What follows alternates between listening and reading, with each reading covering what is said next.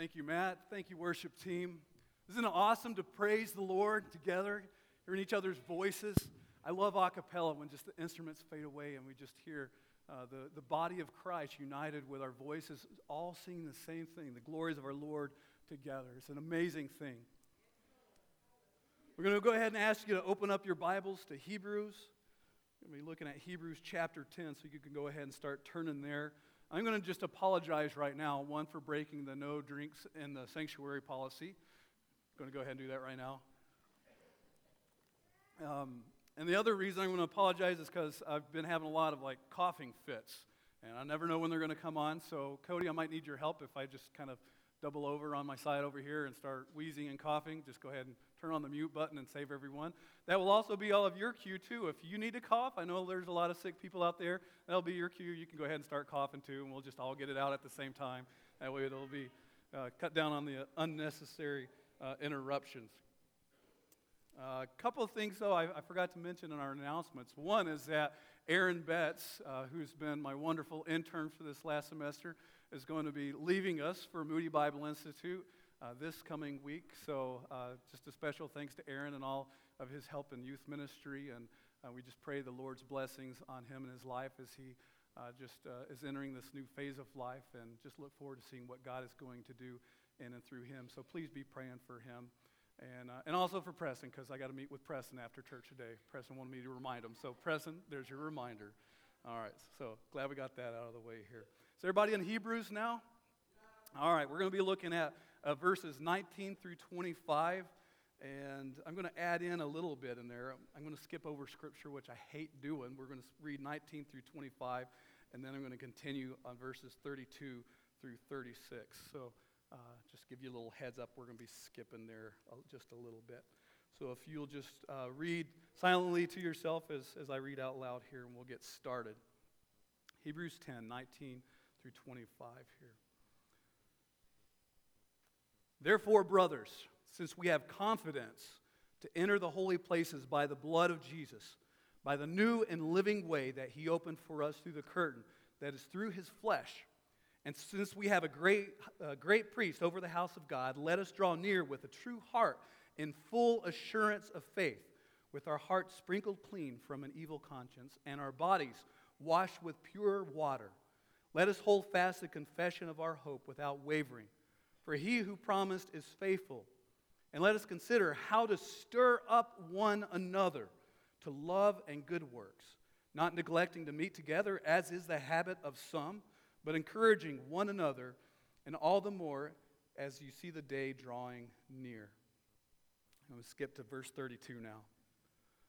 But recall the former days when after you were enlightened, you endured a hard struggle with sufferings, sometimes being publicly exposed to reproach and affliction, and sometimes being partners with those so treated. For you had compassion on those in prison, and you joyfully accepted the plundering of your property, since you knew that you yourselves had a better possession and abiding one.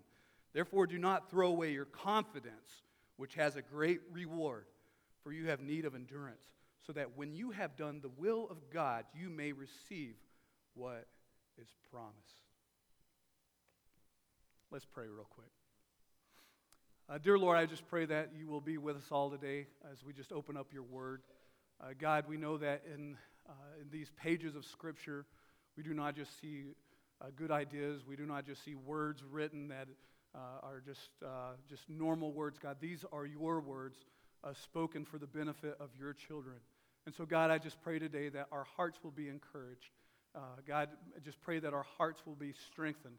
God, I pray that we will be stirred up today to love and good works, and to just be able to serve you, Lord, not just because we are told to, but because it's born out of a confidence and a hope that is born out of the truth of Scripture, that Christ loves us, that you love us so much, God, that you sent your Son to die on the cross for our sins.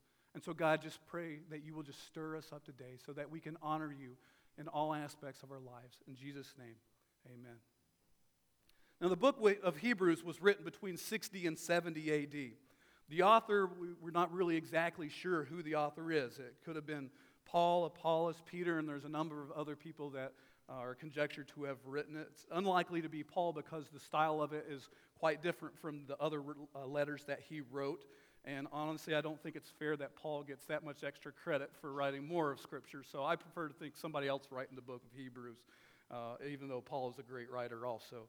The audience, though, due to the amount of references in to the Old Testament and the sacrificial system and whatnot, the audience seems to be those of Jewish ancestry, Jewish background, but they seem to also be Christians. So Messianic Jews seem to be the audience in light here. What's interesting, though, is during 60 and 70 A.D., Nero, the Emperor Nero, was emperor over Rome and is known for being a particularly brutal emperor towards Christians. If you were part of a religion that was officially recognized by the government, generally things went okay for you. Judaism was one of those religions that was accepted in Rome. But Christianity had not been, and subsequently there was a lot of persecution towards Christians. And the Jews were struggling in particular because the Jewish Christians, because they had changed over from a faith that was rooted in Judaism, that was accepted politically, to one that was not, Christianity. And when they had made that switch, they had all the persecution that came from it. Like that last portion that we read, you saw some of that persecution that was coming their direction. And the Hebrews, the Jewish Christians there in the book of Hebrews, they were, I think, really struggling with, weren't we better off in Judaism? Weren't we better off with the sacrificial system? Weren't we better off before? And I don't know about you guys, but, sometimes those questions just seem to pop up in life. Wasn't I better off, before this? Maybe even without God. It seems like my life had less issues or less problems. It's like I expected my faith to solve all of my problems, and they're not going away. It just seems like they're snowballing. It seems like life is just getting bigger and bigger. It's just getting bigger than I can handle. And I think the Jewish Christians were really struggling through this issue. And the author of Hebrews, whoever he was writing to strengthen them. He was writing to remind them of the truth of Jesus Christ and encourage them. And that's what I hope that we can all glean today as we look through this passage together. I want to hone in on one particular part of this passage because it's really, there's a lot to deal with in this portion that we read this morning. I want to focus in on verses 24 through 25 and use it as a diving board to kind of address a couple of these elements of Scripture that I think are going to be very beneficial to us today. So verses 24 through 25 says this, "And let us consider, let us ponder, let us think about, let us consider how to stir up one another to love and good works, not neglecting to meet together as the habit of some, but encouraging one another, and all the more as you see the day drawing near." Let us consider. Let us consider this morning. This tells me three things. First off is that we need stirring up. We need stirring up. Like an oil vinaigrette, I don't personally like oil vinaigrettes, but those health-conscious people out there who do like them, you understand the concept of an oil vinaigrette. You've got oil and vinegar and various spices that are all mixed together. And if you allow that oil vinaigrette to sit, the oil and the vinegar will what? What will they do? They separate. And so you actually got to shake it to make it useful before you pour it on your salad. You are in danger of, if you don't do that, you are in danger of getting an exorbitant amount of vinegar, another one of those things I'm not particularly prone to enjoy or like, but I recognize the virtue of vinegar too. That vinegar has to be mixed with the oil in order for it to carry significance, for it to be tasty, for it to be good for consumption for us. Although some people just drink straight up vinegar, which I don't like either. So, anyways, that's besides the point. It's totally ruined my illustration. You gotta mix the two together, and that's what this passage is saying. Is that let us consider how to stir up, how to shake, how to mix up one another to love and good works. How do we mix up our lives? Now, when I look at my life, and 2015 has been a hard year, a good year, but there are a lot of hard things that happen. A lot of vinegar, so to speak. Personal loss. My father died this last year.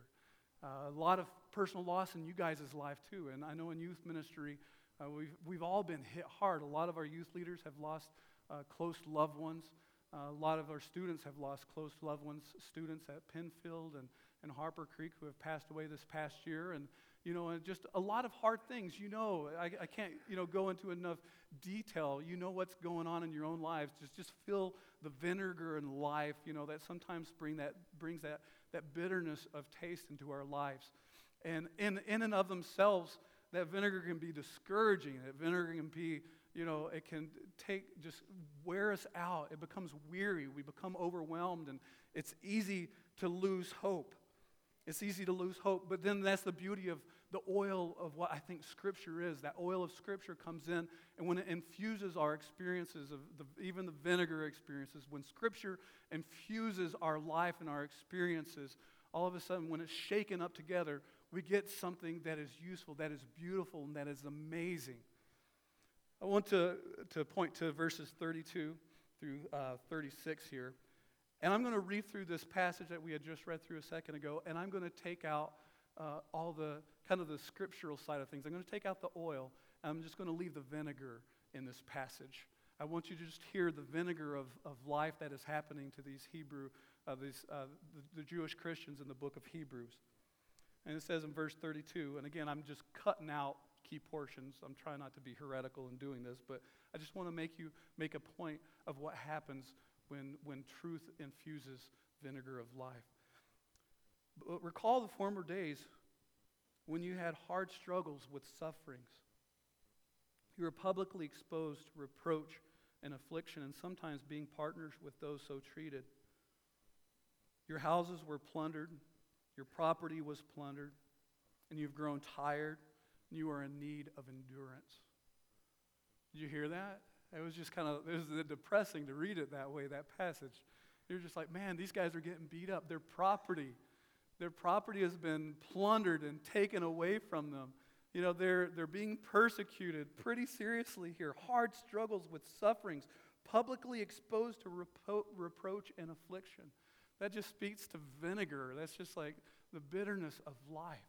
But then I see the beauty of this, the oils come in and infusing and saturating this passage and making it something amazing. Let's read it as it is written in Scripture. It says the truth of Scripture coming into that vinegar. But recall the former days when you were enlightened. You endured. You hear that sense of hope that's there. You endured a hard struggle with sufferings, sometimes being publicly exposed to reproach and affliction, and sometimes being partners with those so treated. But even in the midst of that, you had compassion on those in prison, and you joyfully accepted the plundering of your property. And you knew that yourselves had a better possession. They had the knowledge of Scripture and the truth of Scripture. You did this joyfully because you knew that you yourselves had a better possession and an abiding one. Therefore, do not throw away your confidence, which has great reward. For you have need of endurance, yes, so that when you have done the will of God, you may receive what is promised. Did you hear the beauty of taking, when it's just the vinegar, it's overwhelming. But then when you have the truth of God's Word and Scripture come in and infusing that, all of a sudden it takes on a total different charge. It's one of hope and of endurance and of confidence in what the Lord has done and continue on. I've got a video this morning I want to show you, and it's of a man named is Pastor Craig Rochelle out of Oklahoma. I really enjoy listening to him. But he reads off, I think, and you'll kind of get the gist of it. He kind of reads through, you'll see the words scrolled on the screen, something that I think is just kind of life as we lived it, life that is devoid of Scripture and truth. And then he reverses it and infuses it with the truth of Scripture, and all of a sudden, that vinegar becomes mixed with the oil of God's Word and becomes something powerful. Brenda, can you go ahead and start that? I am a normal person, and I refuse to believe that Christ has risen from the dead. I'm completely certain my own view of religion is more important than believing in Jesus, the Son of God. I have my priorities straight because my success, lots of money, and popularity is way more important than family, faith, and serving God. I tell you this, once upon a time, families stayed together, but this is no longer true. This is a generation unwilling to commit. Normal people say, I'll be broke, divorced, and spiritually empty. I do not concede that I will be weird and different from the crowd. In the future, I will travel the broad, comfortable, and normal path. No longer can it be said that my life will count. It will be evident that I'm short-sighted, selfish, and only living for me. It's foolish to presume that I am different and can change the world. Unless I become weird and look at life from another perspective. I am different and can change the world. It is foolish to presume that I am short-sighted, selfish, and only living for me. It will be evident that my life will count. No longer can it be said that I will travel the broad, comfortable, and normal path. In the future, I will be weird and different from the crowd. I do not concede that I'll be broke, divorced, and spiritually empty. Normal people say this is a generation unwilling to commit, but this is no longer true. Families stayed together once upon a time. I tell you this, family, faith, and serving God is way more important than my success, lots of money, and popularity. I have my priorities straight because believing in Jesus, the Son of God, is more important than my own view of religion. I am completely certain Christ has risen from the dead, and I refuse to believe that I am a normal person. Isn't that incredible, guys? You see life devoid, of the oil of Scripture, the truth of God's Word, just standing alone as it is, just the vinegar of life, and then we see the truth of God's Word engaging that and being mixed up and stirred in someone's life. And it's incredible the power that holds when we stir each other up, when we infuse God's Word into our experiences, helping them to make sense and to breed hope and to strengthen us for that journey that we have in Christ. Why do we need stirring? To ensure the oil of Scripture is in constant contact with the experiences of our lives. This Christmas was one that I wish that I could have a redo. We talked about that, Eunice and I. We want to redo on this Christmas because we were sick. We went up to Barrackell and we just, all of our family was sick. I won't go into details, but we all got sick and it was pretty nasty and the power went out, which just made it even harder. And Eunice and I, a couple of us adults were just kind of like, well, this is the worst Christmas ever. And, made some comments like that. And I had to catch myself because I was tucking in Natalie one night.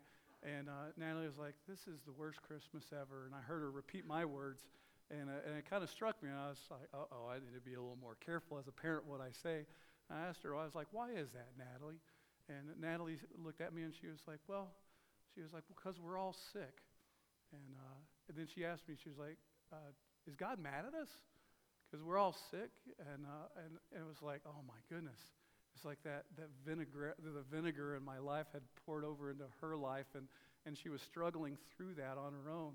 And it was incredible, though, because it opened up a perfect opportunity, a conversation to bring the oil of God's Word and God's truth and said, Natalie, God didn't come because our lives are perfect, because Christmas is perfect. I can't guarantee one day out of the whole year is perfect for you. That's why Christ came. It was because we're sick. Christ came is because we're sick on Christmas. He came because we're sick all the times of the year, and we need His love and His redemption. And we're sick because of our sin, not because God is punishing us.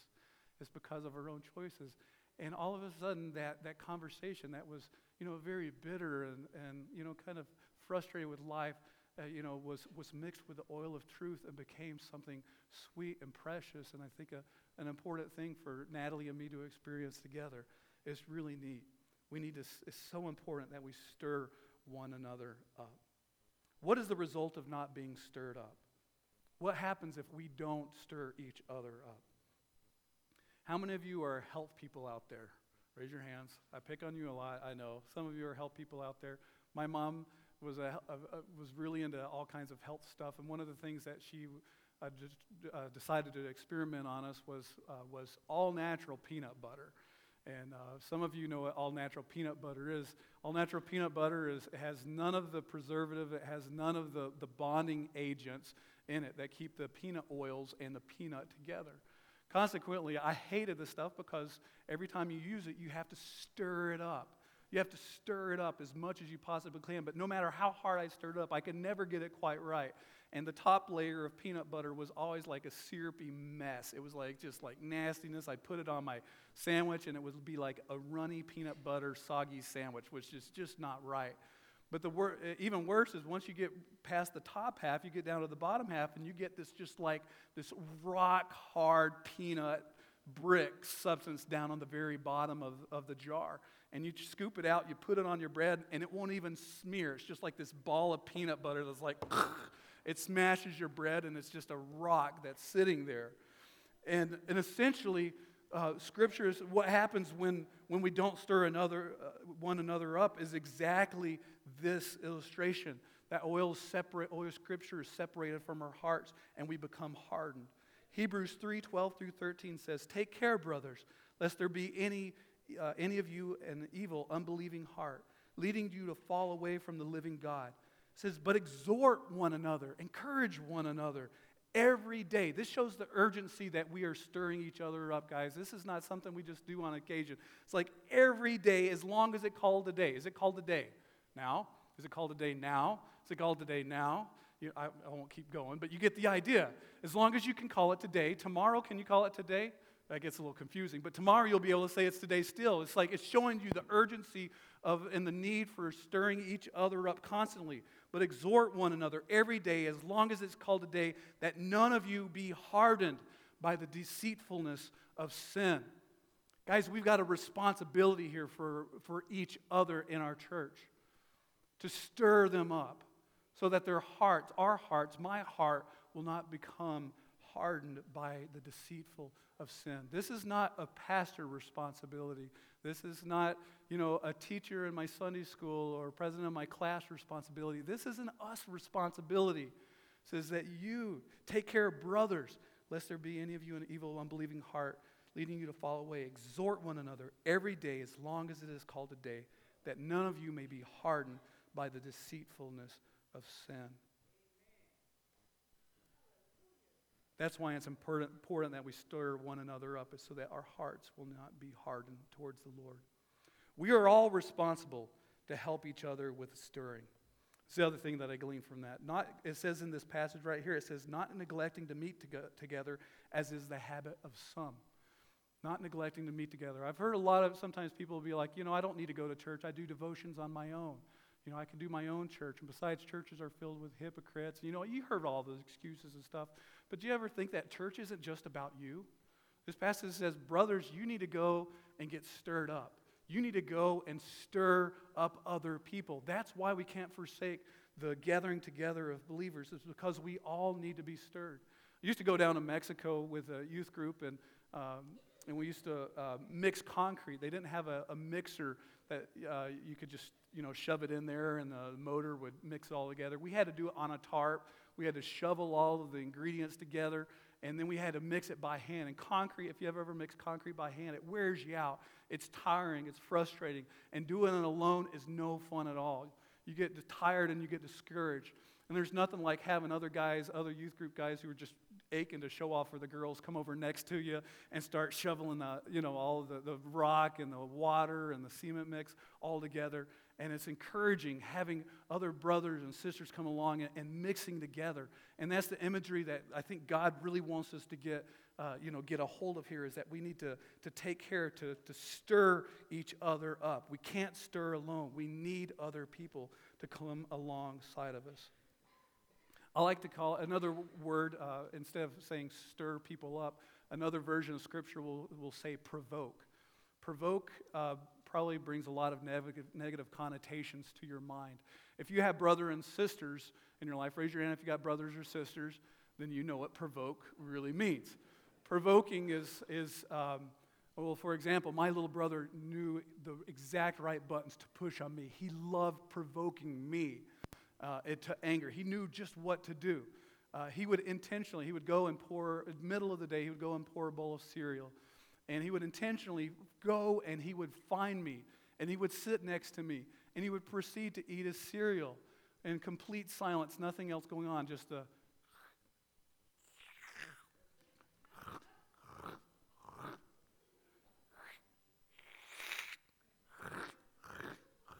over and over and over again.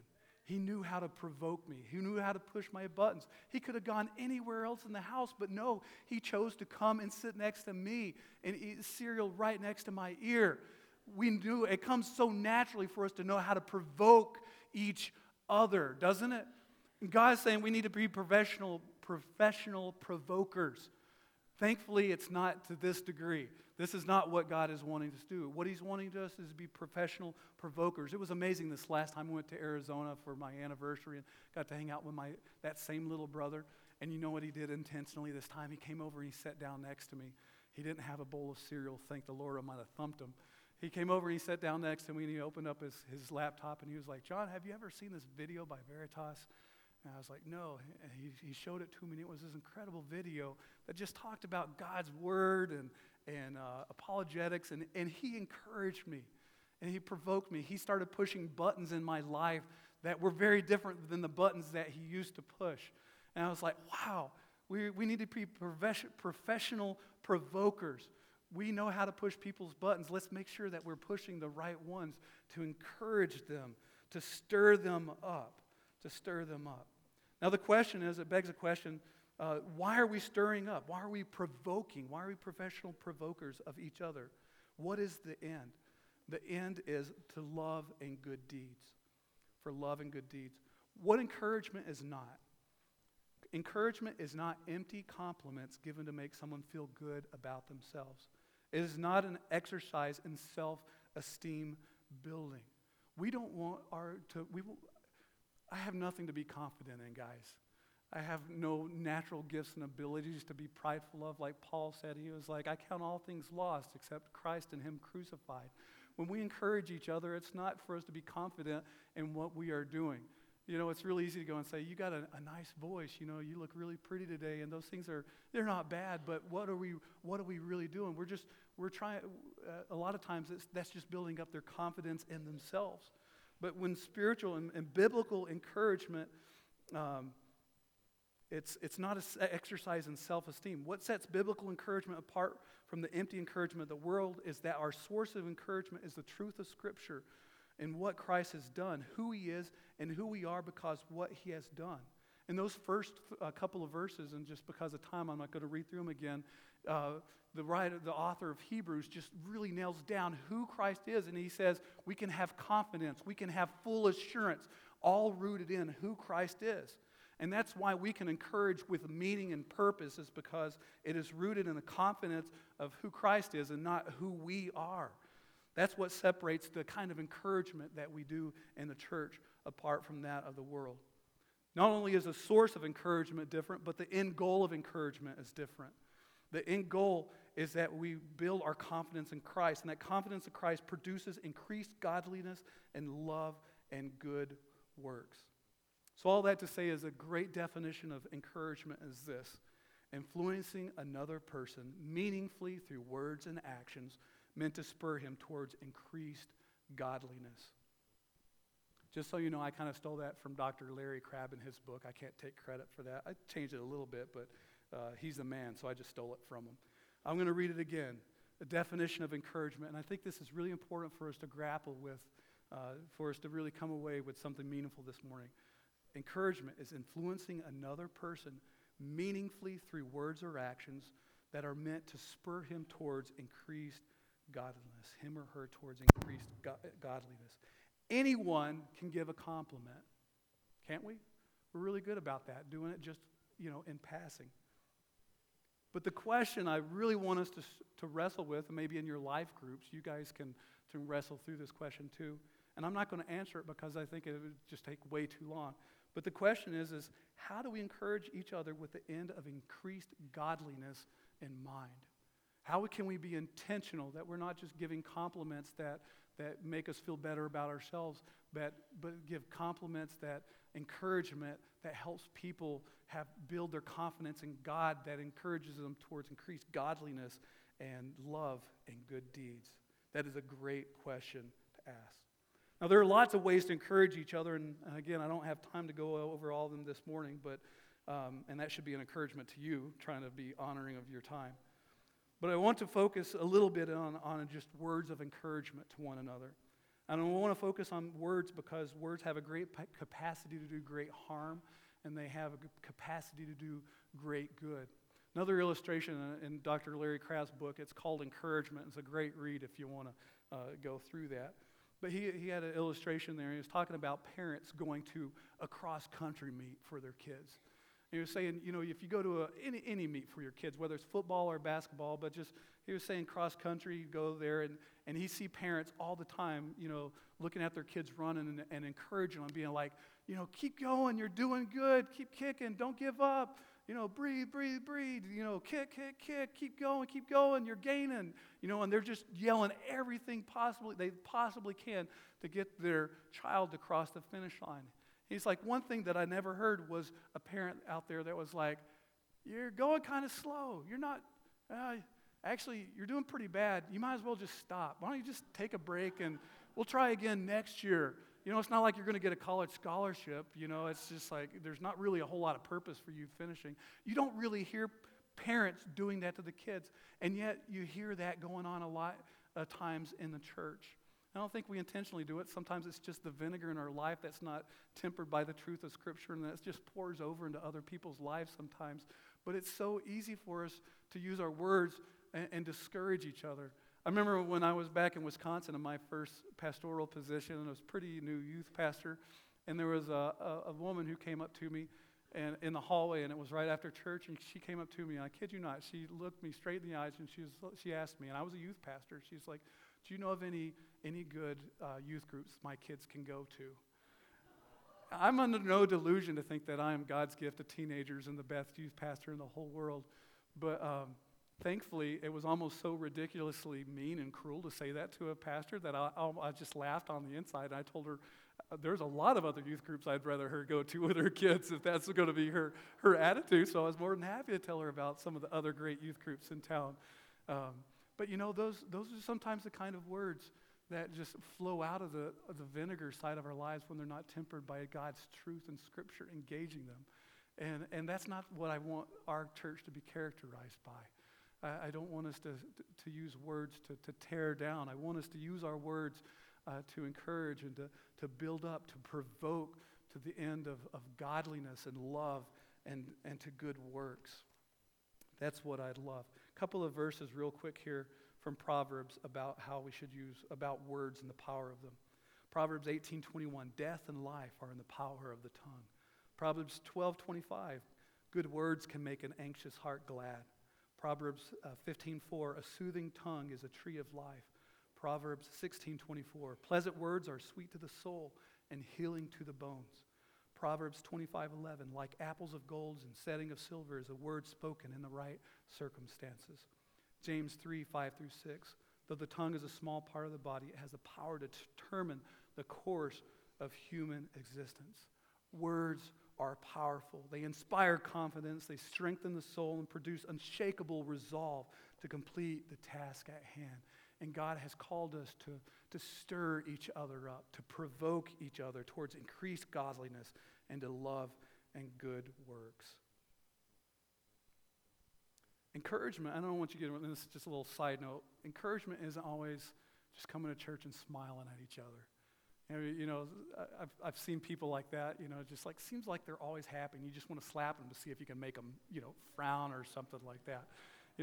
Encouragement isn't just going through life and, with a fake smile like everything is fine.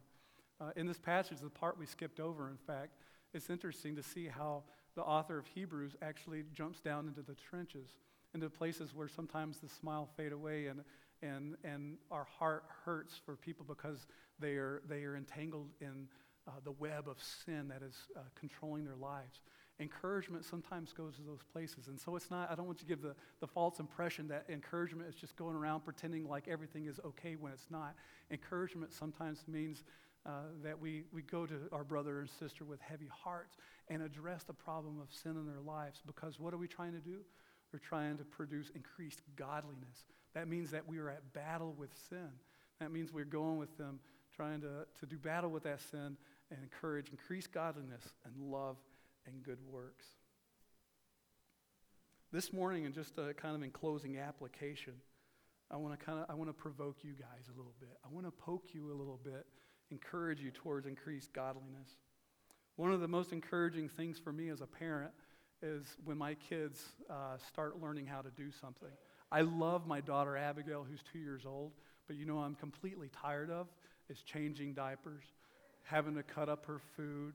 You know, parents, you know the routine of all the different things that you have to do for your child. They're so cute and they cuddle, but when you change one of those messy diapers that's squirted out the back of the diaper, it takes all the fun out of it. You know, it's just like, oh, I'm so ready for them to grow up. And, you know, it's like, it's the same way with puppies. It's like with puppies, they're really cute and cuddly, but does anybody really want their puppy to be unpotty trained the whole time? It's like, no, it's like we want them to grow up. And as parents, it's an encouragement to parents to look and see their kids. I'm so glad that my kids are starting to buckle themselves into the car. You know, I'm like, yes, finally, you know, getting away from the car seat somewhat. It's like, you know, you get those victories where they're learning and they're growing. And you're like, wow, what an encouragement that is. It brings freedom and, to life, and it's just great. And I think the greatest encouragement to the pastors, to Pastor Tom and myself, is when we look at you guys and we see you guys growing. And we can help you grow a little bit, but really, when my kids really start growing, am I feeding them or are they feeding themselves? As they really learn and grow, they start feeding themselves. I'm still providing them the food, but as they grow and grow and grow, eventually they're going to get out of the house and they're getting their own food and they're feeding themselves. That's kind of the process of moving towards maturity. And yet, so many times in the church, you know, we rely on somebody to spoon feed God's word to us, almost like we're little babes or we're in elementary school providing that food. And I don't think our church will ever really grow into be what God has meant it to be as long as we're relying on just the pastors and teachers, which are great guys, you know, to give you God's word. But we've got to be able to delve into it and to feast on it for yourselves and your devotions and your own time, prayer time by yourself. That is powerful. In the book of Hebrews, in chapter 5, verses 11 through 14, it has this passage that I'm going to read to you real quick that I think is hopefully going to be an encouragement and provoke us a little bit. It says, "About this we have much to say, and it's hard to explain since you have become dull of hearing." Not a great start talking about the people. You have become dull of hearing. For though by this time you ought to be teachers. He's setting the bar pretty high for the people in this community of believers. You should be teachers by now. But you need someone to teach you again. They've already been taught. They need to be taught again. The basic principles of the oracles of God. You need milk, not solid food. For everyone who lives on milk is unskilled in the word of righteousness, since he is a child. But solid food is for the mature, for those who have their powers of discernment trained by constant practice to distinguish good from evil. I want to show you a video real quick, and it asks a very poignant question: is your faith still in kindergarten? Brenda, can you show it real quick? Good morning, Reagan. Good morning. Good morning, Madison. Good morning, Johanna. Good morning, Johnny. People are always asking me why. Why do the same thing every year? Why not move on? But I say, if it ain't broke, don't fix it. Johnny? Present. I'm comfortable. I know the routine. United States of America, and to the republic. And I don't want to brag, but I'm pretty popular around here. I do really well in sports. No, not my house. Well, I'm just very successful here. Why would I go and mess that up by graduating? B. Boat. I mean, in the first grade, I may not know all the answers. D. Dog. E. The hours are longer. I hear they don't even have nap time. I mean, I just don't see the upside. Then first grade leads to second grade, second to third. It's really good. Then you're in high school reading boring books with no pictures. 3, 4, 5. But he was Still hungry. Next thing you know, people expect you to get a job and give up summer vacation. No, sir. I think I found my niche. Thank you very much. Home sweet kindergarten. Besides, I mean, what if I failed first grade? How humiliating would that be? Nope, just don't think I could handle that kind of embarrassment. E-I-O-U and sometimes letter Y too.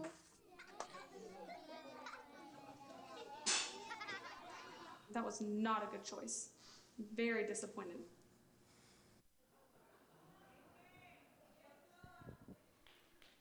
Is your faith still in kindergarten?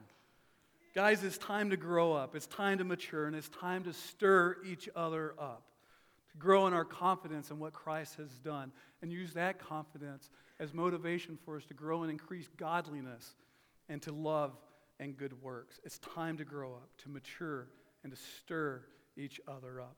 I'm going to take a play out of Pastor Tom's playbook. One of the things that he does a great job of every year is that he challenges the board to decide what their next spiritual step is as individuals. What are you going to work on this year to grow up, to become those teachers, to not just keep eating the milk of God's word, but to grow in maturity and wisdom and knowledge and favor with God and man? What can we do? And it's a great challenge. And I want to provide, I want to throw that challenge out there for all of you guys too. And just ask you, what is your next spiritual step? What are you going to do to challenge yourself, something that you will do? It's not just about doing, but it's about being in God's word and feasting on his word. What are you going to do to infuse God's word into your life experiences? What are you going to do to stir yourself up, to stir up other people in this church? What is your next spiritual step? Just in closing, I'm going to read this last passage, and then we'll close in prayer. Hebrews 3:12-13. Take care, brothers, lest there be any of you an evil, unbelieving heart, leading you to fall away from the living God. But exhort one another every day, as long as is it called today, that none of you may be hardened by the deceitfulness of sin. Let's pray. Dear Heavenly Father, I thank you for this day, and I thank you for your word that is truth and that is life. And God, I thank you that you have infused our lives with truth. God, we were hopelessly swimming in our own vinegar, the mess that we have made and the discouragement of life, of sin and death and sickness and suffering and pain. God, the problems that we have created because we are selfish and we think about ourselves. God, I thank you that you have come in the truth of your Son, Jesus Christ, to come and save us. And the truth of the gospel, you have infused us with hope. And so, Lord, I pray that you will stir our hearts today. Help us not to become complacent or content, God, and allow that truth to be separated from our experiences in our life, Lord. But help us to stir each other up, Lord, so that we can grow in godliness and to love and good works. And so, Father, I just pray that you are glorified in our lives. I pray, God, that you will be glorified in our church as we walk in unity, as we walk in love with each other, and as we seek to serve you and to do your will. And so, God, we just give you glory for all the good that comes from our lives today. In Jesus' name, amen.